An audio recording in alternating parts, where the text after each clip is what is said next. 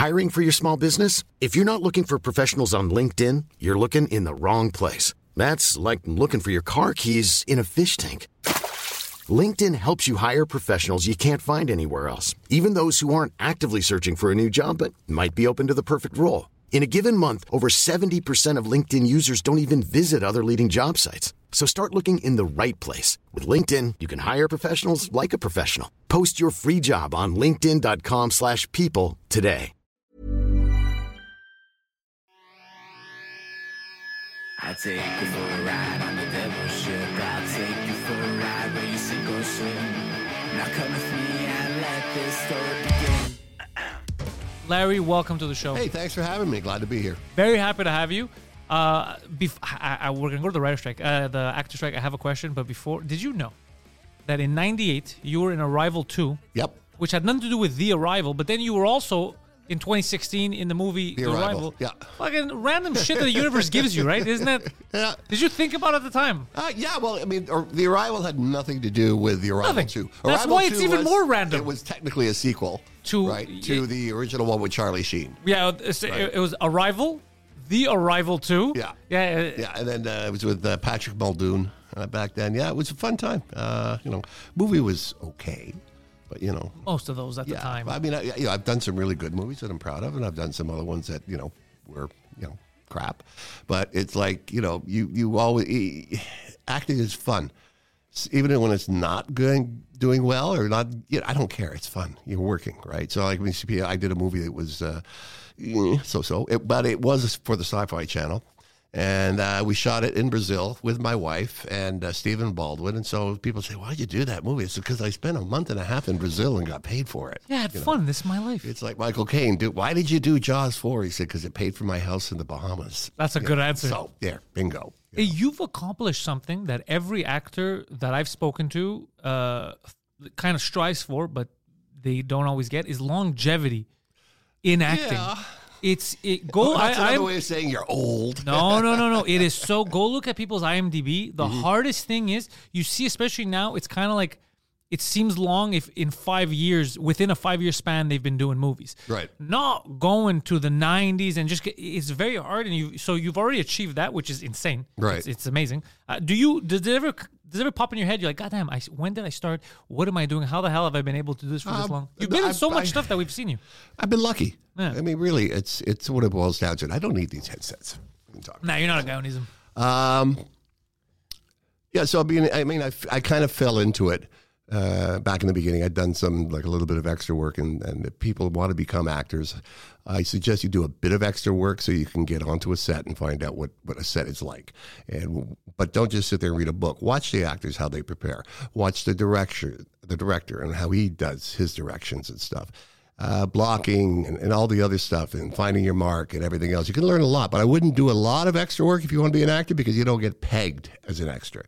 And it's two separate things. Yeah, right? Once you get pegged as an extra, it's kind of hard to get out of that. Yeah. So, I was with my wife. Well, not my wife at the time, my girlfriend at the time, and Jane Heitmeyer, and she got a part on this TV series called Sirens, which was a cop show that was shot back here in 1994 with Robin Spry and Telefsin. And I was talking to her agent, and her agent said, "Well, do you want to be an extra on it?" And I went, no, I'll pass on that. She goes, you want to try out for a role? And I went, yeah, that'd be fun. Oh, look at that. Right? What an upgrade. I said, okay. I said, what do you do? She goes, let me work it up, and we'll see what we can do. I said, okay. And then that night she goes, okay, you're going in for this part. I'll fax you over. You're dating yourself. Yeah, exactly. I'll fax you over the lines, the sides. And so get a photo headshot resume and go on in tomorrow. And I went, great. I said, what's a headshot? Anyway, picture yourself, right? So I got the headshot. I went in, and they'd actually, the part I was going in for, they'd already cast, but they cast me for another one. So my very first audition, I got a role, and that was cool. Who does that? Yeah. So, and it was cool because my girlfriend at the time has this big love scene with her husband, and then he comes downstairs and he gets shot and killed, and for 2 episodes, she's going around trying to find out who killed her husband and why. And I killed her husband. Oh, so, there we go. Yeah, that's romantic. Yeah, and they didn't know that at the time, and they kind of liked it. So I said, well, yeah. I mean, you screw with my girlfriend, you go down. So that was like June the 5th, 1994. And I sat on set, and I said to myself, this is fun. This is You got the really bug, you got the cool. itch. It's, yeah. So I said, I'm gonna give it a shot. And at that time, like I DJ'd for many years, in clubs and stuff like that. Guido was telling me that you DJ'd. Yeah. I did that from the time I was 16. So How did you get into that? I started in high school, but that was back in the day when mobile DJs didn't exist. We just kind of invented things as we went along. And we're talking about real DJ turntables. We're not talking about click and play on the list. Vinyl, and you had to have an engineering degree to try to make a record go backwards. Now you press a button. But yeah, so I started working back in the disco days, and this city, you can't compare what this city was like now to what it was back then. It used to be a real city. Oh yeah, it was the second most important city for dance and disco. The clubs were everywhere. I mean, you would go to Montreal, you could hit 20 clubs in the space of an hour. And good ones. Yeah, every one was a good one. I mean, so I started at the Altatech 727 when I was 16. They never asked how old I was. I was run by the Queenie Hotel at the time. That was on top of Place Ville Marie. And I had my 18th birthday there. And the guy said, how old are you? I said, 18. He says, you worked here for 2 years. I said, yeah. Don't ask questions, You Steve. never asked. Then during the Olympics, it was a Harlequin in the Four Seasons. And everybody who was anybody who was here for the Olympics came to the Harlequin. And so, it was just clubs were open 7 days a week, and they worked. And, there was okay, I'll give you an example. If you're on Mountain Street, you walk up to the Maisonneuve, back in the day, depending on, what year it was it was the Playboy Club, it was Valerie's, it was September's, which I worked at for 6 years in the 80s. Harlow's was next door downstairs. You go down the street, you got Bogart's, and you go to the John Bull pub. You keep going to Don Juan's, you'd hang a right, you'd go to the Tube. On the left side was Dominic's, and these are all in like 76, 77, 79, huge clubs everywhere. You had pretty well the two most important clubs aside from Studio 54 We're in New this York were in this city, which was Limelight and 1234. 1234 was big even since then. Oh, God, yeah. It opened up August 5th or 7th, I believe. It was a Tuesday, 1978. Oh, you got a great memory. Yeah. So, I was the first customer in there, me and my light man and two girls. And we just went, because it was an open bar. I said, okay, see you later. Go dance. And we stayed at the bar. But it was a hell of a club. I worked at Studio 55 back then, which was another great location. And then there was Don Juan's, Yesterday's, September's, like I said, but that goes more into the 80s. So I went into the 80s, but I also worked in New York. I worked in Chicago. I did Miami, Acapulco, Cancun, Puerto Vallarta. In your head, it was all, you thought, DJ, that's my thing. Yeah. I mean, I wish, I was DJing today because they're making a hell of a lot more money than we made, but we were okay. I worked at one place in New York, which was a competition to Studio 54. Because what happened was club owners on the Eastern Seaboard would come up to Montreal to buy their sound and lighting because the best sound and lighting companies were here in Montreal because of the European aspect and then the lighting that came over from Europe and everything. So you had Disco Spec and Lumibec and these companies.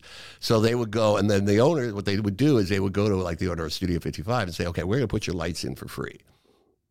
And then they would use it as a showroom. So they would bring club owners up from all across, from Atlanta, from Florida, New York. They would come up and they'd see the lights in action.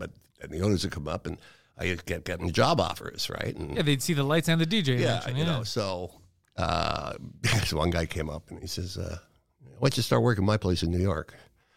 And I was a cocky, 21-year-old at the time. I said, yeah, you can't afford me. He says, yeah, what do you want? I said, all right, well, I said, New York, I'm going to have an apartment. I'm going to have a car. I'm going to have airfare back and forth because I got to see, my family. My light man comes with me, and I don't know, $1 a head per person that comes through the door. He says, you start Thursday. Oh, he called your bluff. Okay, so it's like, all right. And it was the competition to Studio 54 at the time because it was 54, and there was also a place that I had no idea about the size and everything else called Xenons. How big was that? They get about 2,000 people on a Thursday. They'd probably get 3,500 on a Friday and 5,000 on a Saturday. It was huge, right? And I'm making $1 a head here, cash. Oh, No. the good old days. Okay. And do you think I'm thinking of, stock market, bonds and stuff? No, we would we would leave Friday night. We go to the Stage Delicatessen for breakfast. Then we'd wait up. Then we go to LaGuardia or Kennedy, get on the first flight available. We'd fly down to Miami or Fort Lauderdale. We'd be on the beach in like 3 or 4 hours, stay on the beach, and then fly back to New York and then go to work. And that's what we used to do. Fun life, though, at that time. You're young, too? Yeah. Oh, yeah. Yeah, but, in retrospect, I should have save some of that money. Put it into Microsoft. You know what I'm saying? If you knew, who knew? But yeah, nerds knew. I did parties for the Jacksons, Phil Collins at Genesis. It was a great time. And one day I will write a movie script. I was about to say either a movie script or a book. Something has to be a movie script, and it's going to be just about all the adventures, and we'll call it "They Only Come Out at Night." They Only Come Out at Night is a good title. Yeah, and then so I never thought about acting at all, right? And then I did, like I said, I did a little extra work back in another terrible movie. It was called Dirty Tricks with Kate Jackson and Elliot Gould back in 1979. And that just gave me an indication of what it was like, and I didn't really think anything of it. Went into the 80s, clubs again. Met my future wife in 88. I was on radio at the time now. I got into radio in 86. How'd you get into that? Again, fell into it. I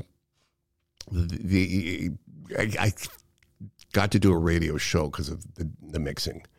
And but you have a voice for radio. You can do it. I mean, it came along. I mean, I listen to myself sometimes. I actually have some recordings back from 1979 of me, like I was doing a live show it's called CLFM, which is 98.5 now. And listening to myself, and I just cringe. It's always like that when you listen to yourself. But then I did Mix 96. I did that in 88 for a couple of years and didn't really pay enough money. So Mario Tremblay took that over. And if I'd known it was going to go 30 years or whatever, and he would have made millions of dollars on all the CDs he did and everything. Anyway, but he was a good guy. I like. Whatever happened to MC Mario? He's still around. Yeah, we just did a disco party back in April down at the old Hyatt, and it got about 600-700 people all dressed up in disco stuff. And, God damn, I wish because I remember it was such a voice of my childhood. Yep. MC Mario. Yeah, I remember that so vividly, yeah. and I was too young, so I never got to see what he looks like. Yeah. I never got to meet him. Oh, well, I'll have to get him here for you. I'd love to talk to him. Yeah, we could do that. Yeah. I can get Mario here. Give him a call. Nice guy, huh? He's a great guy. Okay, yeah, very cool. And then I did. Then I started a radio show on CFQR in 2001, and that lasted 10 years. So did that for a while. And radio was great, but the problem with radio is I got into it. I was probably one of the last guys who had a show where I programmed my own music, and I could say whatever I wanted to say, do whatever I wanted to do, have whoever. Because that's unheard of now. Oh, now now it's like music, and they cut you out down to 10 seconds, 5 seconds, or whatever. They don't even get professionals anymore. Well, they don't need them. It's all machines, and. The thing is it wasn't fun anymore, So, I learned one thing. I will never do something that I don't like, because I don't want it to be a job, right? So, it's the acting again. 94, I was still acting, and I stopped working as a DJ in clubs, started running clubs. Back in the early 90s, I think the last club I worked at full time was probably L'Arnaque Trois on VO Street in the East End. Okay. And that was probably 1990. Then I opened up the Ozone, which was the old Septembers. That was for about a year. Then I worked was running Neville's with Neville back on Mountain Street, another great place to go on Tuesday nights. Club Extreme until 94. Then I went out to the West Island. And that's where... It was back in 97, and I was actually acting and working the clubs at the same time. And I got, actually, funnily enough, The Arrival 2. All right. And so I was working at the club till 3 and, being called 5 a.m. at 5 a.m., right? So it just killed me. So I made the big decision that, okay, I'm going to stop the clubs and I'm going to become an actor. And that's what I did. I became a working actor. The Arrival too. Which after The Arrival too, I didn't work for 6 months. And I was like, of all movies that motivate you, it's The Arrival too. Yeah, just because I like sleep. You know what I'm saying? So, but I mean, I've been very lucky.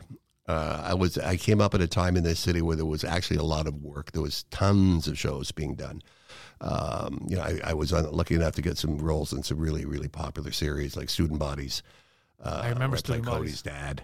dad. Back to Sherwood, where I played the sheriff in Nottingham and just shamelessly ripped off Alan Rickman any way I could. So, if somebody says, "What's acting?" It's like being a kid again and playing with better toys, because the guns really work, and you're doing this and you're doing that, and you're jumping over cars, and well, you don't really do it. Your stunt guy does it, but it makes you look good, right? Yeah. But I think it's working with people. I mean, even now, I mean, I've been in it for 30 years, and you still get I got a part where I was working on a movie with Michelle Pfeiffer, right? And it's just me and her and doing this scene, and we were shooting it the whole day. But I used to have a big crush on her when I was young. So did I. Just letting you know, she's throwing Mrs. that out there. Scarface. Come Yeah. on, okay?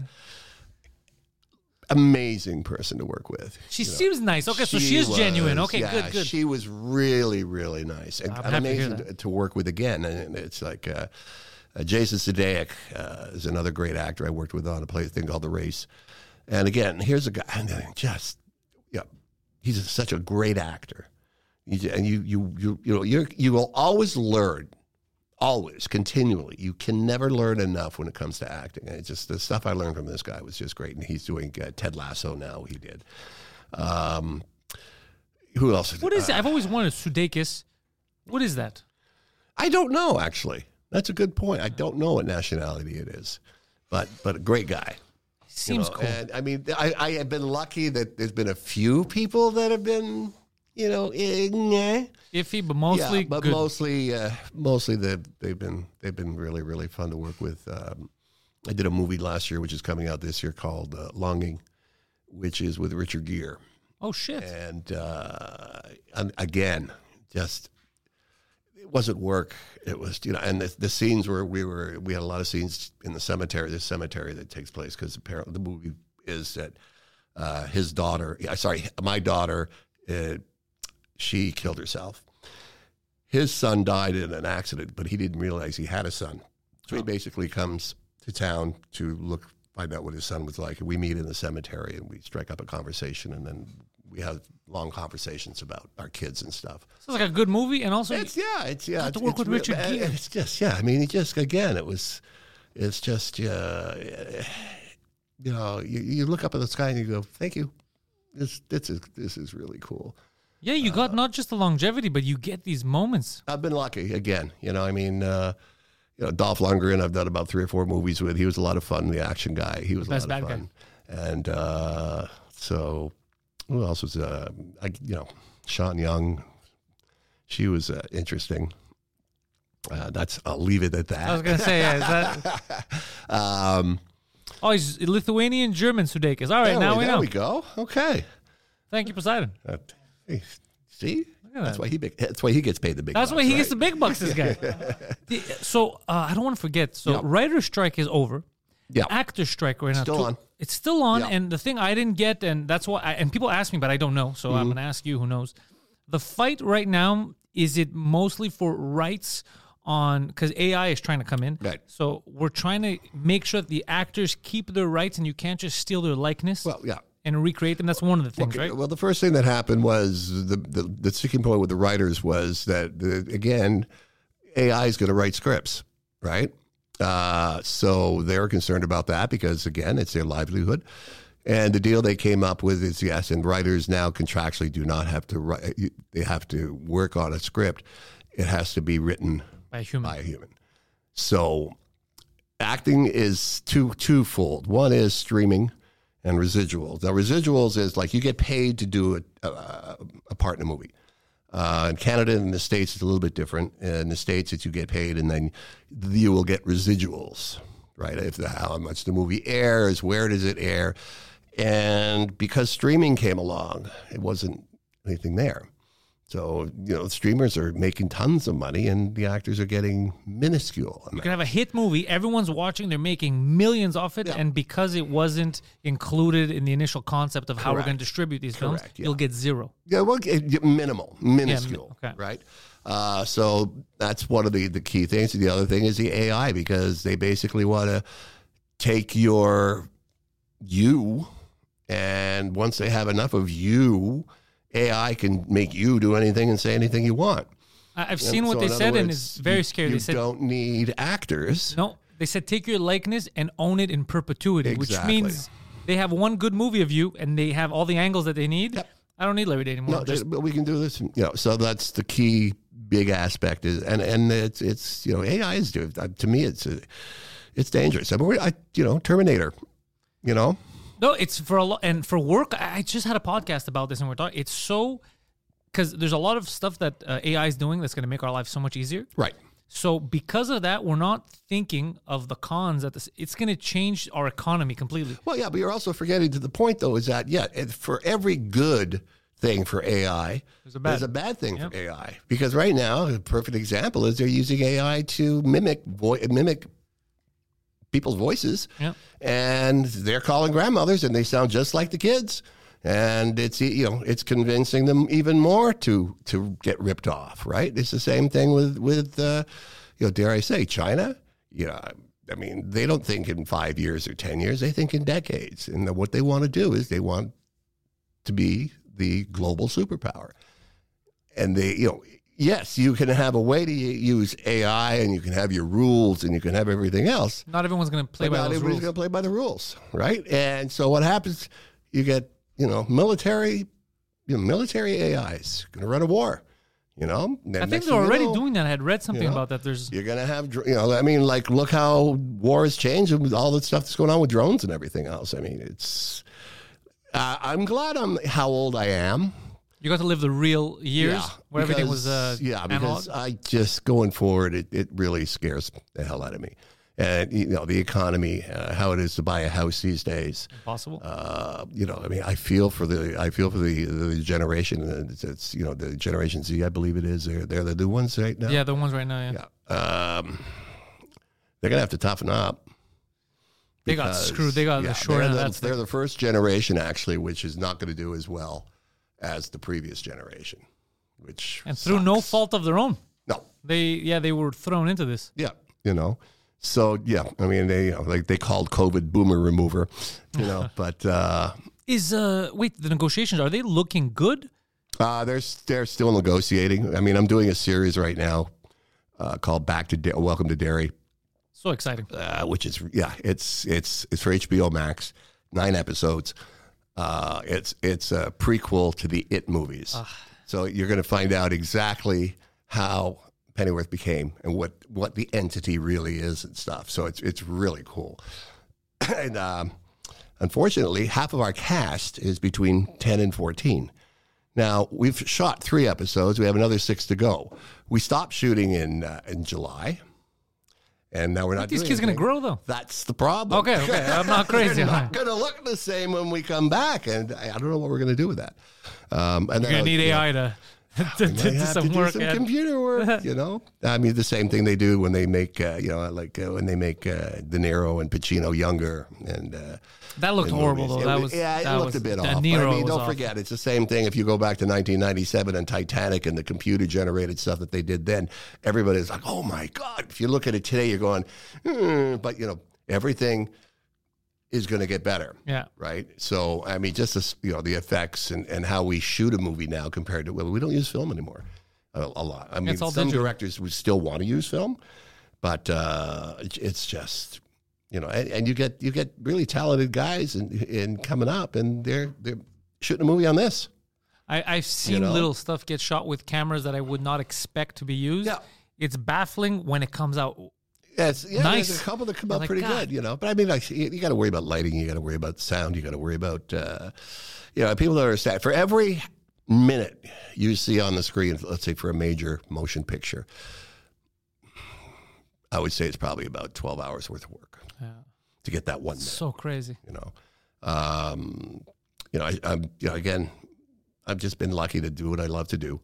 I just finished a series called Plan B, which was a French series, and now they're doing it in English for this is the second season, and had a great time on that.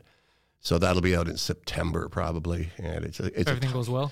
Yeah, well, again, if everything goes well, but this is CBC, so it's Canadian. Okay, so yeah, I don't have to I was worry. really happy about that. I mean, Derry, I don't know what's going to happen there because everything's on hold. So What shocks me is that it's on hold for so long, because if it's unreasonable requests, I get why it would take longer. But to receive residuals from a new platform that they're going to be distributing on doesn't seem unreasonable. It seems logical. No. But again, it's politics. There's a lot of stuff with the producers. They basically think that the actors, okay, don't forget, you've got your A-list, multi-millionaires making hundreds of $1 million on movies, like God knows what the gang made on Barbie, but it's substantial, a lot, I guarantee, right? yeah. But most of the actors, probably 98% of them, make under $50,000 a year. Probably a lot more of them make less than 25. So, the producers are going to say, well, we'll let them sweat for a couple of months, and then when they start losing their houses, we'll own them. I heard that was a strategy with the writer's strike too, and I didn't like that when I heard that. And that's exactly what they tried to do. But everybody, I think it is, if they cave in now, it's the death of the industry as far as we know it, as far as the acting community is concerned. So if the actors cave. Yeah. Yeah, of course. Yeah, so we're not going to cave. I think that they're going to finally come to something. And there's different times, right? The writers are back now. So they don't really need the actors right now because the writers have got to write up the shows and they got to do everything as far as the scripts are concerned. Come pilot season, which would be in February when all the new shows are developed and shot and everything else, that's going to hurt the producers more. So what I think is going to happen is maybe they get something done by next month, but by January they'll come up with something. I just hope that the union comes up with the best that they can get from the producers and don't settle for too much of a compromise. Do you find it hard to land roles cross border? Is it easier on one side of the border than the other? It's nowadays it's a lot easier because don't forget back in the old days you used to go to the casting directors' offices, you used to go and do the auditions live. Now you do the audition self tapes, which I think was because of COVID. But now, even though COVID's over, we'll see.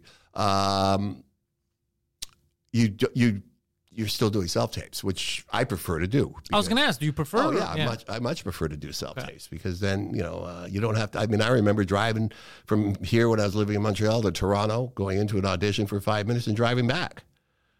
So, yeah, that's... Especially if you don't land the gig. Oh, yeah. Well, that's the other thing. I mean, I when I've talked to other actors who are up and coming, they say, first of all, what's it like? You explain that to them, but, learning to audition and learning to act are two different things because when you're acting and you've got the role, the pressure's off, and then you've got everything working with you. You've got hair, you got makeup, you got your costume, you've got your props, you've got everything to make the character come to life.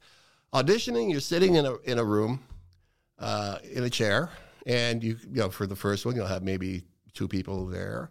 And then, if you get to the callbacks and everything else, you may have 5 to 10. I've been to a callback, there were 20 people sitting in the room. So it's so much better just because you can set up your lighting the way you like it. You can take your time, and then you can put your best work forward, and then you send it off.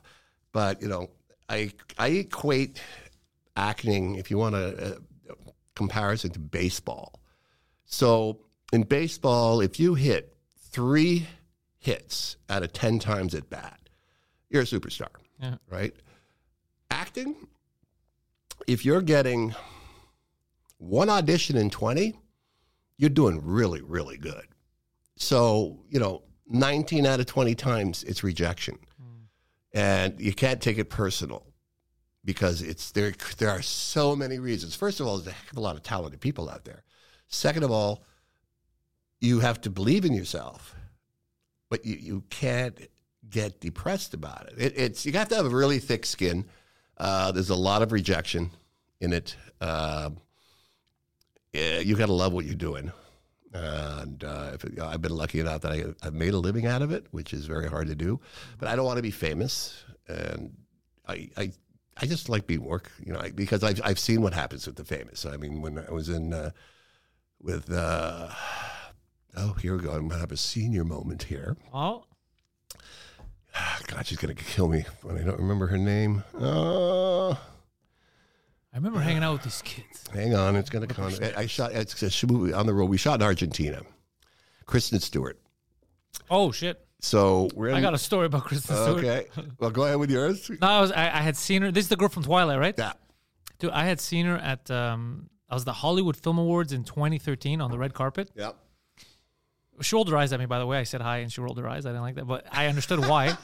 I didn't realize how mean the paparazzi was. Oh, this is horrific. They were yelling stuff at her like, "No, don't be a bitch. Look over here." And I was like, "There's camera. Okay, You're being real. How come nobody cares that they're yelling at this girl?" And her, it's like she was used to it. She was like, "All right." Oh yeah, but here I'll give you a perfect example. So we fly into Buenos Aires, and we're at the airport. We had to transfer airports because we're flying to a place called Angostura, which is another 1,300 kilometers away, near the border, way down south on the border with Chile. And so she wanted to go out for a cigarette. And I said, "Oh, yeah, we'll go out for a smoke." So we'll go out. And the AD comes up. "No, you can't do that." She goes, "Well, why not? Why can't I go?" "You know why." "Oh, no. She wants to have a normal life, be able to do what she wants to do. But then we go out and there's this girl there. "Oh, can I take a picture? Can I take a picture?" She goes, "Yeah, okay." So yeah.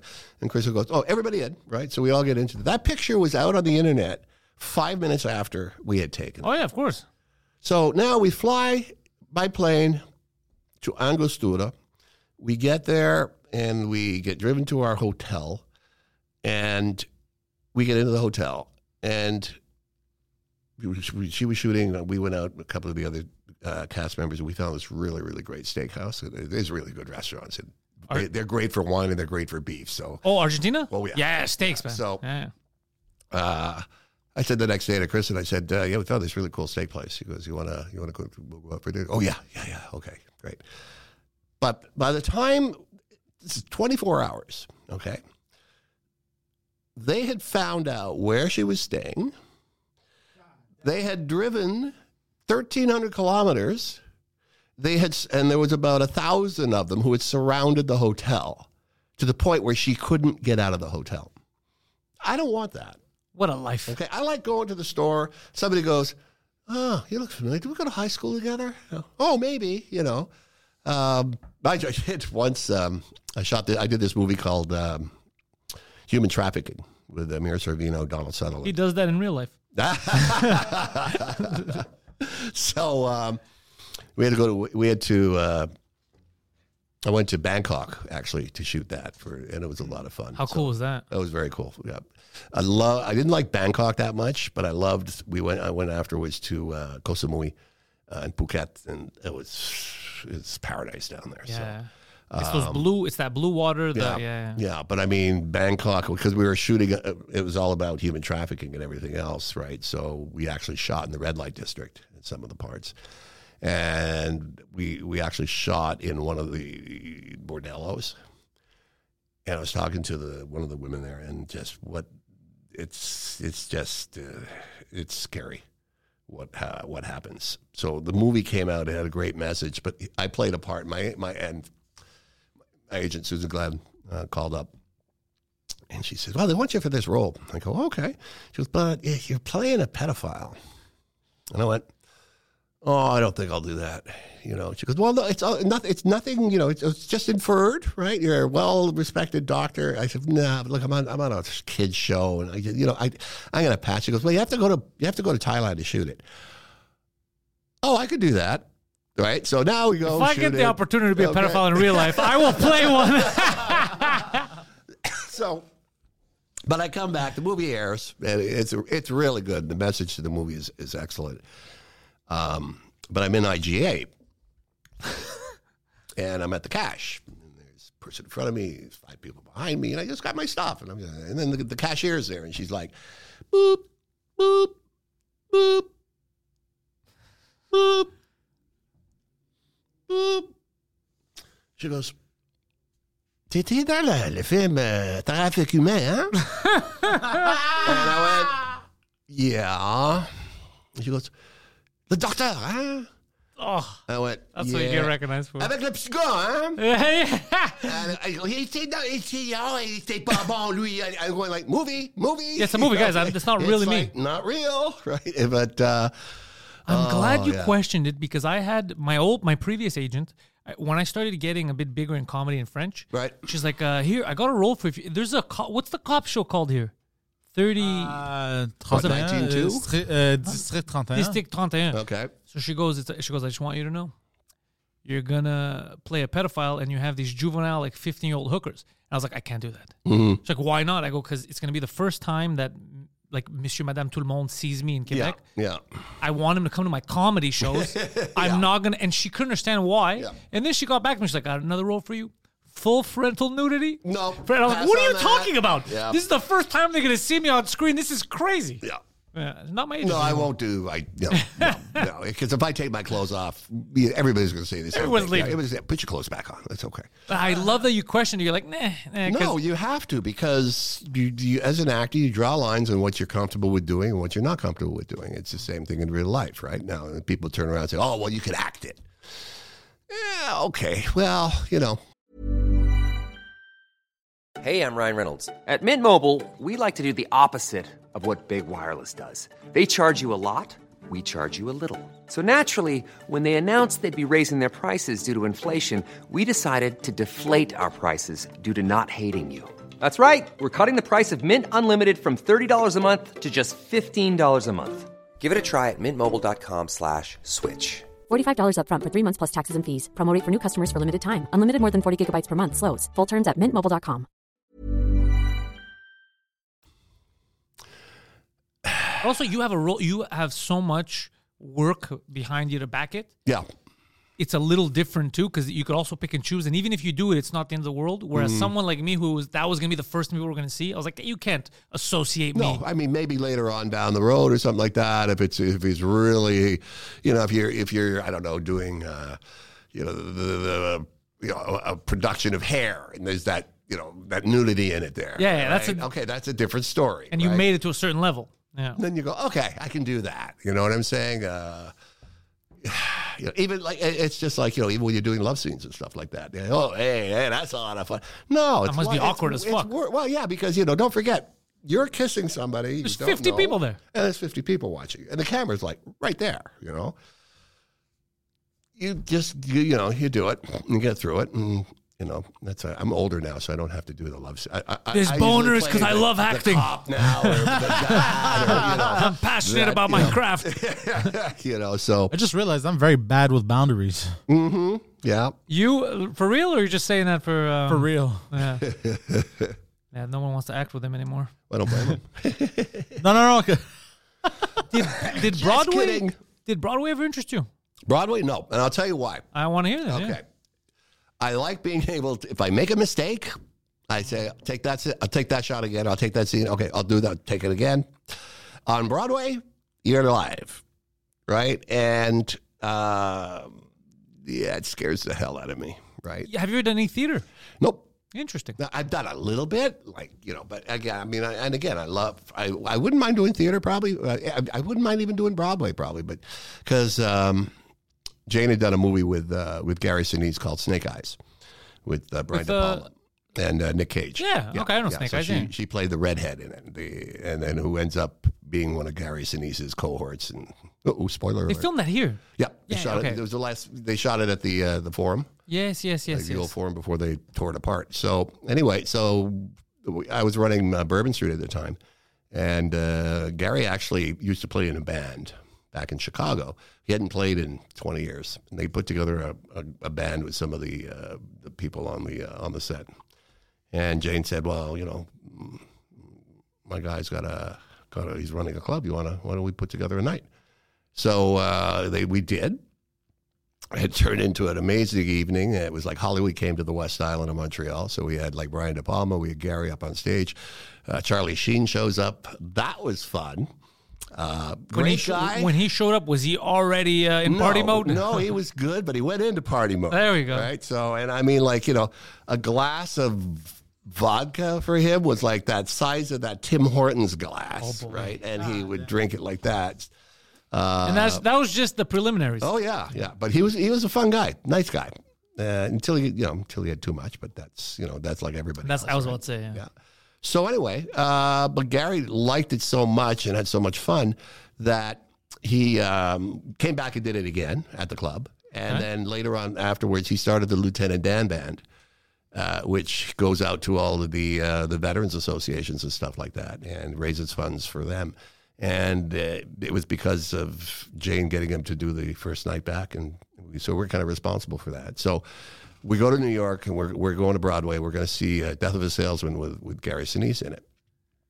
And because he's another one of those talents that you just go, I want to be 20% as good as he is. I'll be happy, Yeah. So there's an usher coming by, and I said, can you get a message to Mr. Sinise? And he said, he looks at me like, I said, just tell him that Jane and Larry are in the crowd from Montreal and to break a leg. So, okay. He walks off, so I don't think anything. About 10 minutes later, he comes back and he goes, Mr. Day? And I went, yes. Oh. He goes, Mr. Sinise would like to see you after the show, so could you sit here? And then when the show's over. So we watch the show, and he knocks it out of the park. He's amazing in it. And so we wait. Everybody leaves. The theater's empty. And he brings it to, we have to follow him. But we had to follow him, and we had to walk across the stage. And both Jane and I looked at each other, and we had to do it. We stopped in the middle of the stage. I went, yeah, I could see why they like this a lot. This is really cool. And then we went and saw Gary, and he was, he's a great guy. And he didn't have to do that. No, it was just a good dude move. Yeah, but he said, no, he says, it wasn't for you, I wouldn't be doing the Lieutenant Dan stuff. And so, so, I mean, you got to, like you were saying about Kristen, people are human, right? And when they're put on that limelight, which you cannot understand, you don't have a life anymore. It just goes out the window. And I mean, yes, you're making millions of dollars. You're getting well paid for it. Can't enjoy them the way you would if you were a private citizen. Like I said, I like going to the grocery store, right? I like going out. I like doing what we do. I know, that's why we started Strangers in the Night, which is the charity event that I do every year, which is, I like to be able to live. And a lot of them can't because of everything that happens with fans. But it's the paparazzi that's just...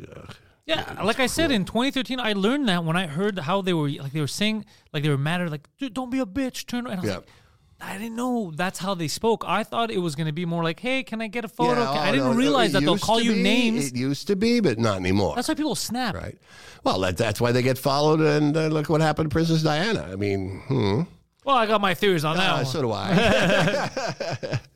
So, but, I just, but it's, you just get used to it.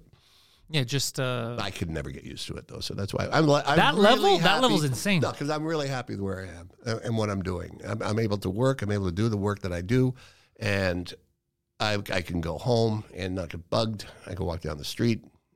It's amazing. That's heaven. Yeah, you're like, I respect, you as a stand-up comedian.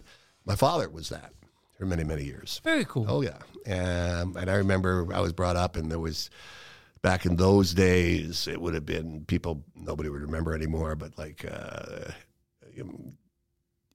getting up in front of even 20 people, and they're sitting there going, okay, sucker, make me laugh. That's the hardest job in the world, not acting. Okay, what you do is, and I've seen some of the major masters of comedy. My favorite would have been George Carlin. That's a very good pick, sir. To me, the epitome, and I was lucky enough to see him live. Very lucky. And he just was incredible. And I met him backstage after. His autograph, by the way, was not a signature. It was a smiley face. When you met him, how was it? Good dude? Hey, oh, yeah. He was. He came out and spent time with everybody and talked to us. I mean, I was like a kid back then, right?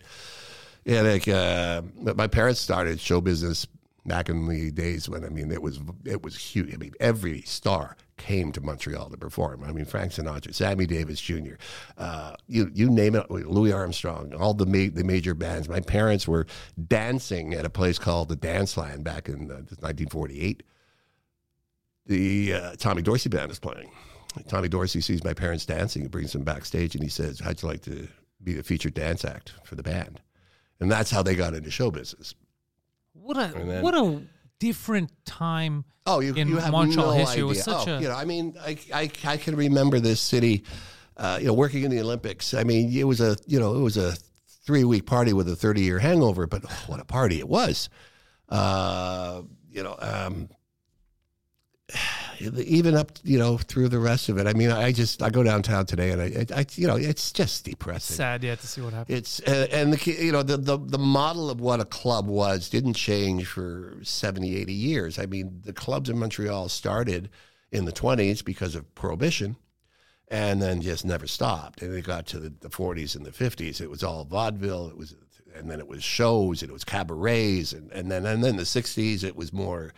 A changeover to discotheques, as they called them back then, because it was records and not bands that were playing. And then the 70s, it was us DJing. I remember my dad saying, they could work 50 weeks a year, 1 week gigs in each place, and not hit the same place twice. That's how many clubs there were in the city at the time. It was the first referendum that really started changing the city, right? 76, when the PQ got elected. People started to leave. Yeah, that was the main thing. Everybody got scared. Then that's what started to create Toronto. Toronto would not have been as big of a city. Toronto was a beantown. Montreal. I mean, it's sad when you take a look at a picture of the skyline of Toronto in 1970, a skyline of Montreal, and a skyline today of both cities. That skyline in Toronto should have been Montreal. Yep. But I know that people cut off their nose to spite their face. And it's happening today again. I mean, I thought I was, 40 years I've gone through this, right? 50 years actually now of everything from the beginning. I remember the bombings. I remember the cross kidnapping and the FLQ and everything else. And you were around during. Oh God, yeah. Was that a scary time or? Yeah, sure it was. Really? Yeah. I mean, because there was bombings in the 60s, and some people were killed. But when they started to kidnap people. It was a heavy time, and then it just people just started businesses start to leave. Here's the thing, right? And especially today. I mean, I went through all this, and it got to there was an equilibrium where Anglophones and Francophones. There's not a problem with this. No, nobody had a problem with that, but because of certain political parties and because of certain people with political aspirations, they had to create problems. So that they could pretend there's a problem and say that they've got to come in like Superman and save the French language. French language is not dying because you've got students from other parts of the country and other countries coming here to go to school. It's just Legault is basically... He's a linguistic racist. He hates right now, English. you mean? Yes, I'm talking about right now. I've thought about. I don't know if he hates. I think it's. You know what I think it is. He's even said it. Oh, okay. If he does, because what I would think is, I think it's political. I've said this to a lot of people. I feel like it's political. In order to get voted in, it's what you said. You need an enemy. Yep. He's like, who am I going to find? I got this. Because in reality, speaking both languages is not a handicap. If anything, it's a superpower. It's exactly, but they don't want that because they want to keep everybody. It's like the Catholic Church in the 40s wanted to keep everybody French Canadian barefoot and pregnant. That's what they were doing, huh? Right? They didn't want them because they wanted to keep them here as Parizeau said, lobsters in a pot, right?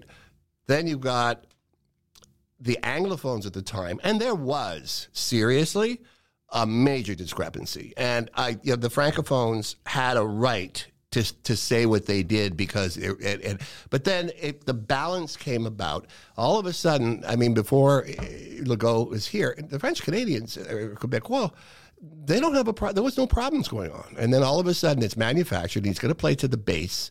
It's not the 514 that is going to get the CAQ elected. Yeah. It's going to be the 450. It's going to be outlying areas. And he panders to the fears of everything. And it's scary, but it works. And it's like what Trump did. Now, what's happened? Your economy's terrible. Montreal, which should have been a powerhouse of a city. So it was supposed to be one of North America's. It was the envy. It was the greatest city.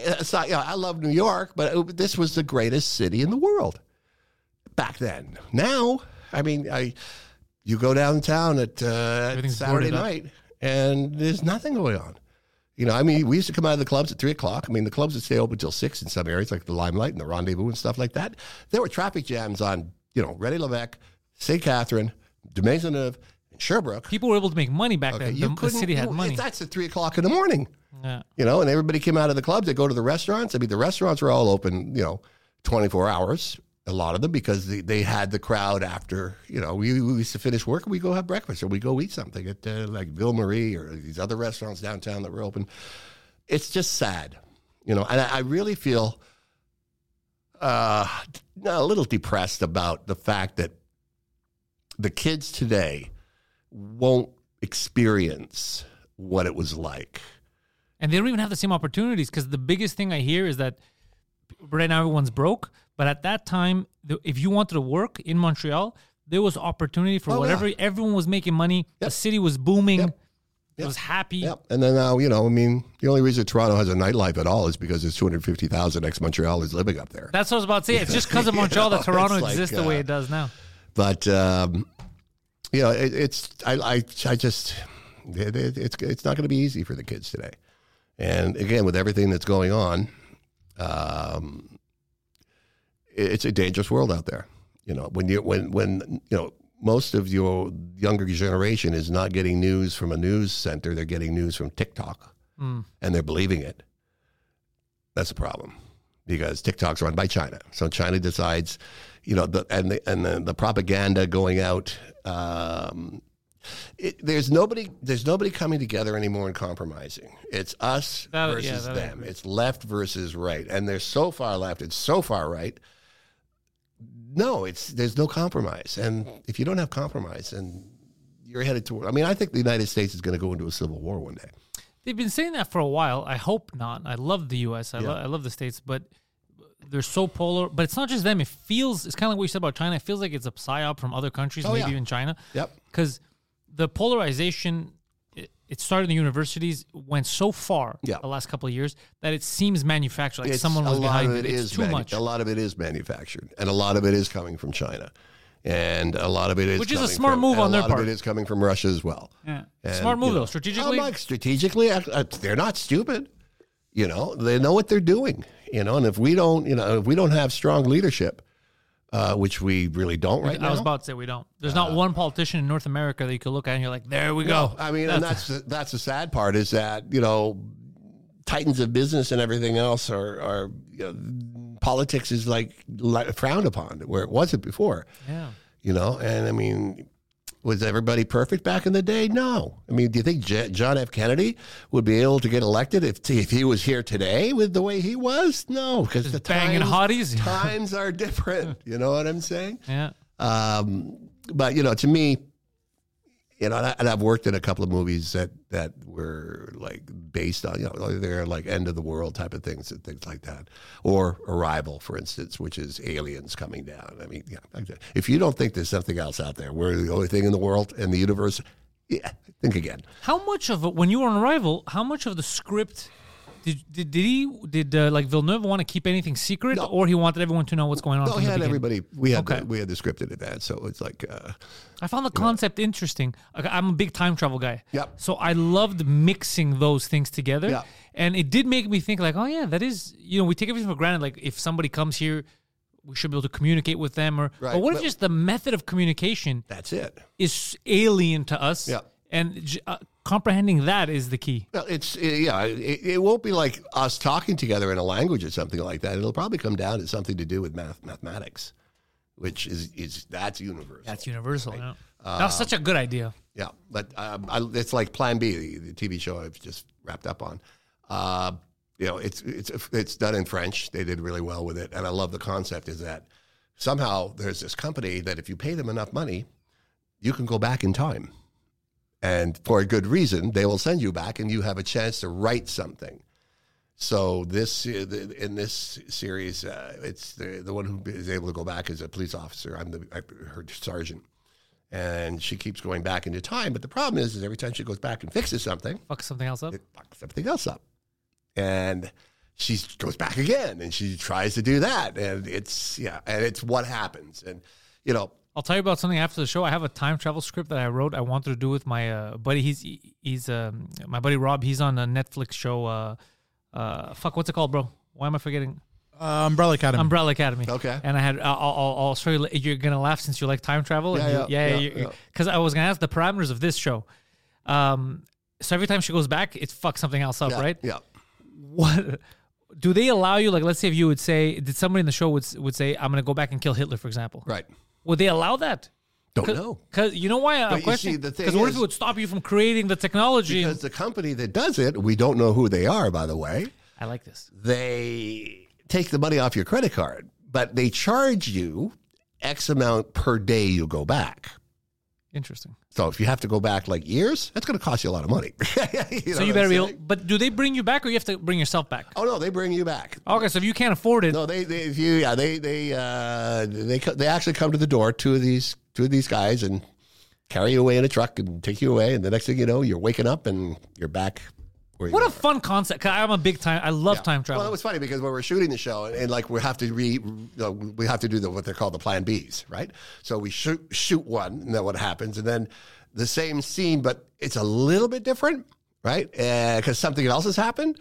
So it's like the same scene, but not. And then it's for it gets confusing sometimes because okay, which one is it? Are we doing this one or is it this one? And so the scripts are almost the same. And for an actor, that's kind of hard because when you're memorizing yeah, stuff, what's the difference? there's subtle, a subtle difference and stuff like that. So, but yeah, it's a lot of fun. Okay, So, so is yeah. there something you prefer? Like, I like that you're into the time travel, but are there scripts that you'll get and you're like, God, I'm all right. Oh yeah, This is the concept I want. Yeah, there's parts you'll say, okay, if I get it, and that's okay, that's cool. But there's some where you call your agent up, and go, okay, look, I'll work for free on this one. All right, just get me this role because it's What's your type that you'll go crazy for? What's the type of movie you want to do, or is it just working with a specific person? Okay, well, give you an example. I did a movie once. Susan called me up and she says, "Well, it's an actor role, which is a 5 lines or less role. They're not big roles, right? I usually don't do those." I go, "Well, I don't know." And she goes, "Well, it's 5 days." And I went, "Okay." Well, no. I said, "Who's the director?" She goes, "Bob Rafelson." And I went, "The Bob Rafelson, like five easy pieces." Bob Rafelson with Jack Nicholson, that Bob Rafelson. And she goes, "Yeah." The very same. I said, "Are you out of your mind? Of course I'm going to do it, right?" Why are you asking me? Just And it's with Samuel Jackson. It's with Mila Jovovich. oh shit. Okay. Oh, no, yeah. So, but again, here's a perfect example of I got on set and you could cut the tension with a knife. It was just. I wasn't good. Yeah, Sam was acting up. And he's great great actor. Love him to death. But him and the director weren't seeing eye to eye, right? Really? So we're doing. Now I'm done. This is day 5 of the 5 days that I'm doing, and I'm just there lapping it in. I mean, the guy's a legend, Rafelson, right? And I'm working with Sam Jackson. So it's not work. You know what I mean? So. And I don't have a lot of work because I only had 5 lines, right? So there's I don't have to memorize a lot of stuff, right? So it's great. And then last day, I don't have any dialogue or anything like that, and I'm done to the word, right? Because if you have 5 lines, you're an actor. You get paid X amount of money. Yeah. If you're over 5 lines, you can become a principal. You're paid a lot more money. So I'm to the word, 5 lines.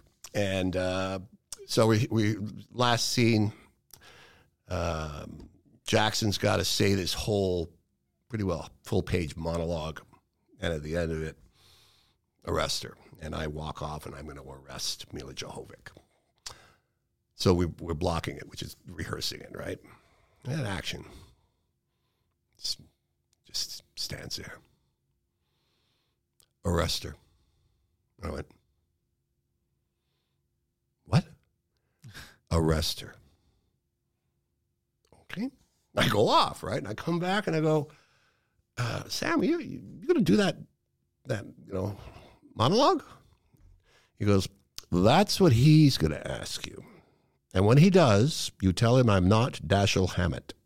Is that what he fucking told you?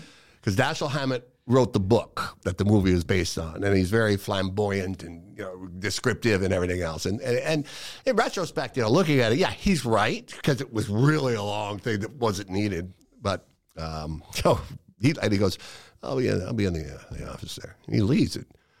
And Rafelson comes up to me, and he goes, motherfucker's not going to say it, is he?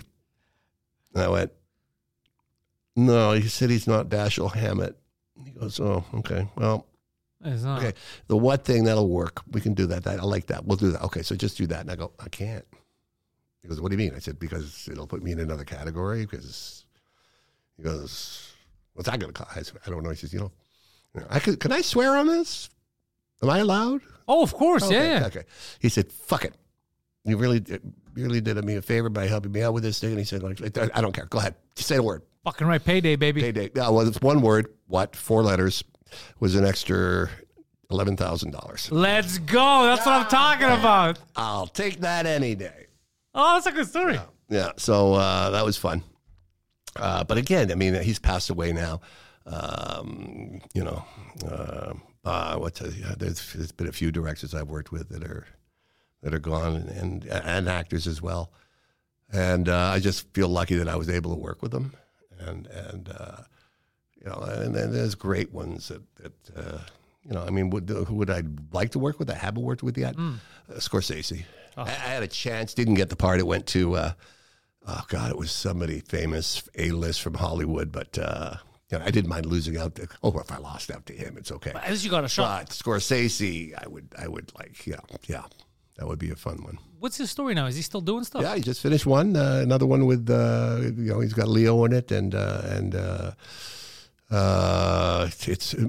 kind of a different thing for him. This was the Oklahoma movie. It's more like a Western. Yeah, the Western I was about to say. Yeah, okay. About the Oklahoma oil discovery and the Indians, the indigenous people that had the rights to the oil, kind of got killed about it. So he made a movie about that. Okay, that's what it's about. Okay, I want to watch that. And it's what happened and how they were treated and stuff like that. So it's good on Scorsese. Yeah. So another one I worked with. He's still around. He's about 90 now. Sidney J. Furie. He was the one who really made Michael Caine with the Icarus Files. He did Lady Sings the Blues with Diana Ross, Boys of Company C, which is a really cool Vietnam movie. And I worked with him on 3 movies with Dolph Lundgren back in. It's like, movies, the shots become your home movies, and it's like the movie that we shot in Brazil. I mean, we call that our home movie trip to Brazil. That's what it is. Yeah, when you're having fun. But just to be able to do that and work together. I mean, I've been with Jane 35 years now. Congrats. Yeah, it's ups and downs, but you just you gotta just compromise and listen.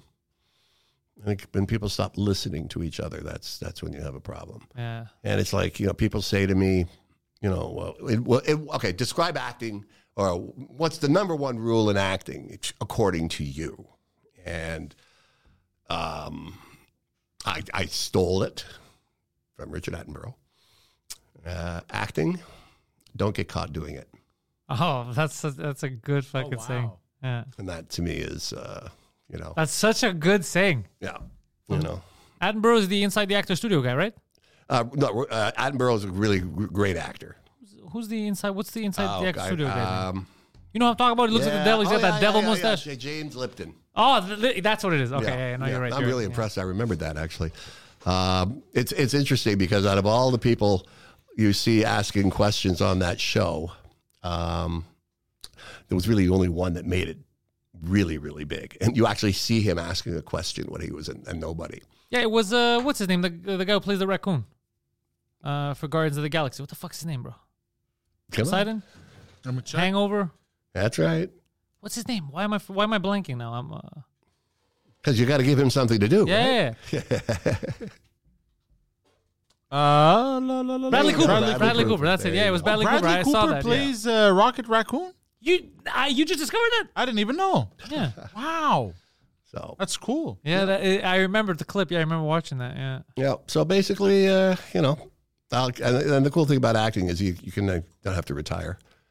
True. So you evolve into a new type of role that you can do. Well, yeah, you know, and it's a joy. I mean, it really is fun. You know, do you mind getting up at the 5 o'clock calls and, you know, working, you know, 16, 17-hour days sometimes? No. You know, I did a movie with Belushi once, and it was just us for 17 hours. And we're sitting there after hour 16, and it's physical. I mean, I played a hitman, and he is a cop, a crooked cop. And we have a big fight scene and this whole thing and baseball bats and stuff. And we're sitting there, and it's probably, had to be 16 hours into it. You know, he just said, you know, we're the luckiest people in the world. And I looked at him, and yeah, we are. You know, 100%. Yeah. So.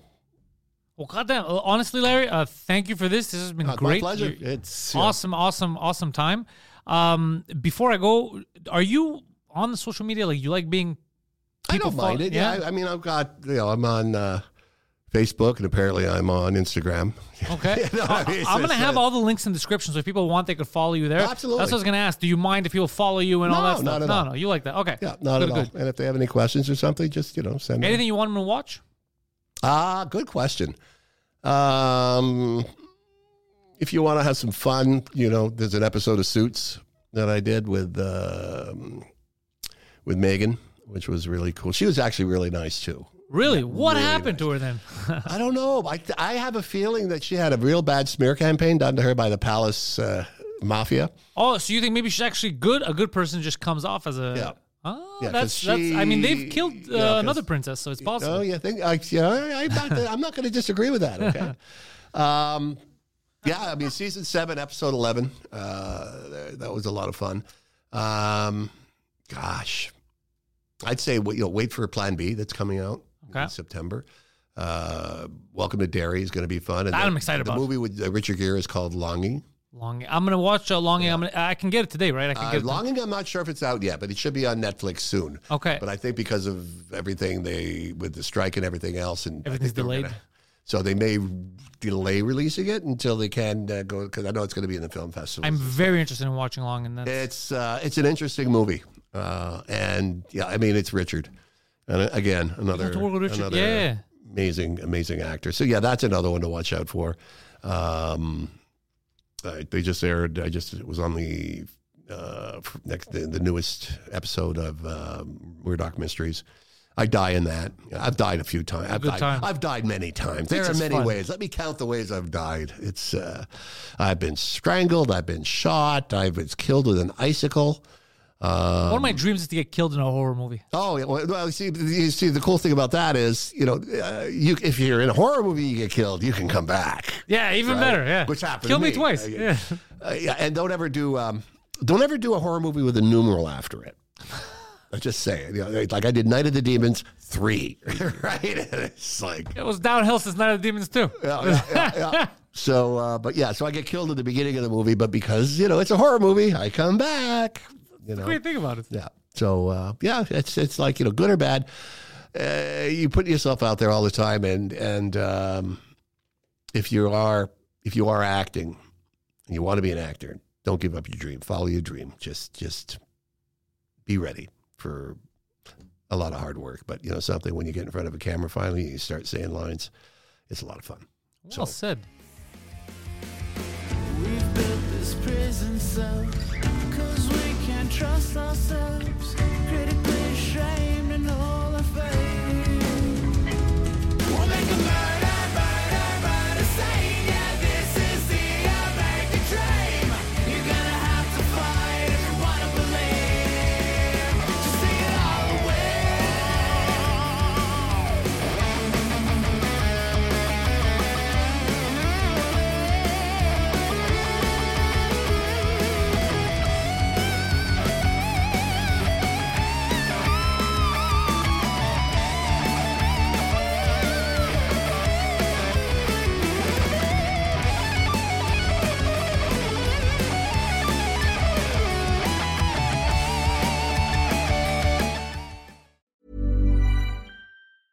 Mom deserves the best, and there's no better place to shop for Mother's Day than Whole Foods Market. They're your destination for unbeatable savings, from premium gifts to show-stopping flowers and irresistible desserts. Start by saving 33% with Prime on all body care and candles. Then get a 15-stem bunch of tulips for just $9.99 each with Prime. Round out Mom's menu with festive rosé, irresistible berry chantilly cake, and more special treats. Come celebrate Mother's Day at Whole Foods Market.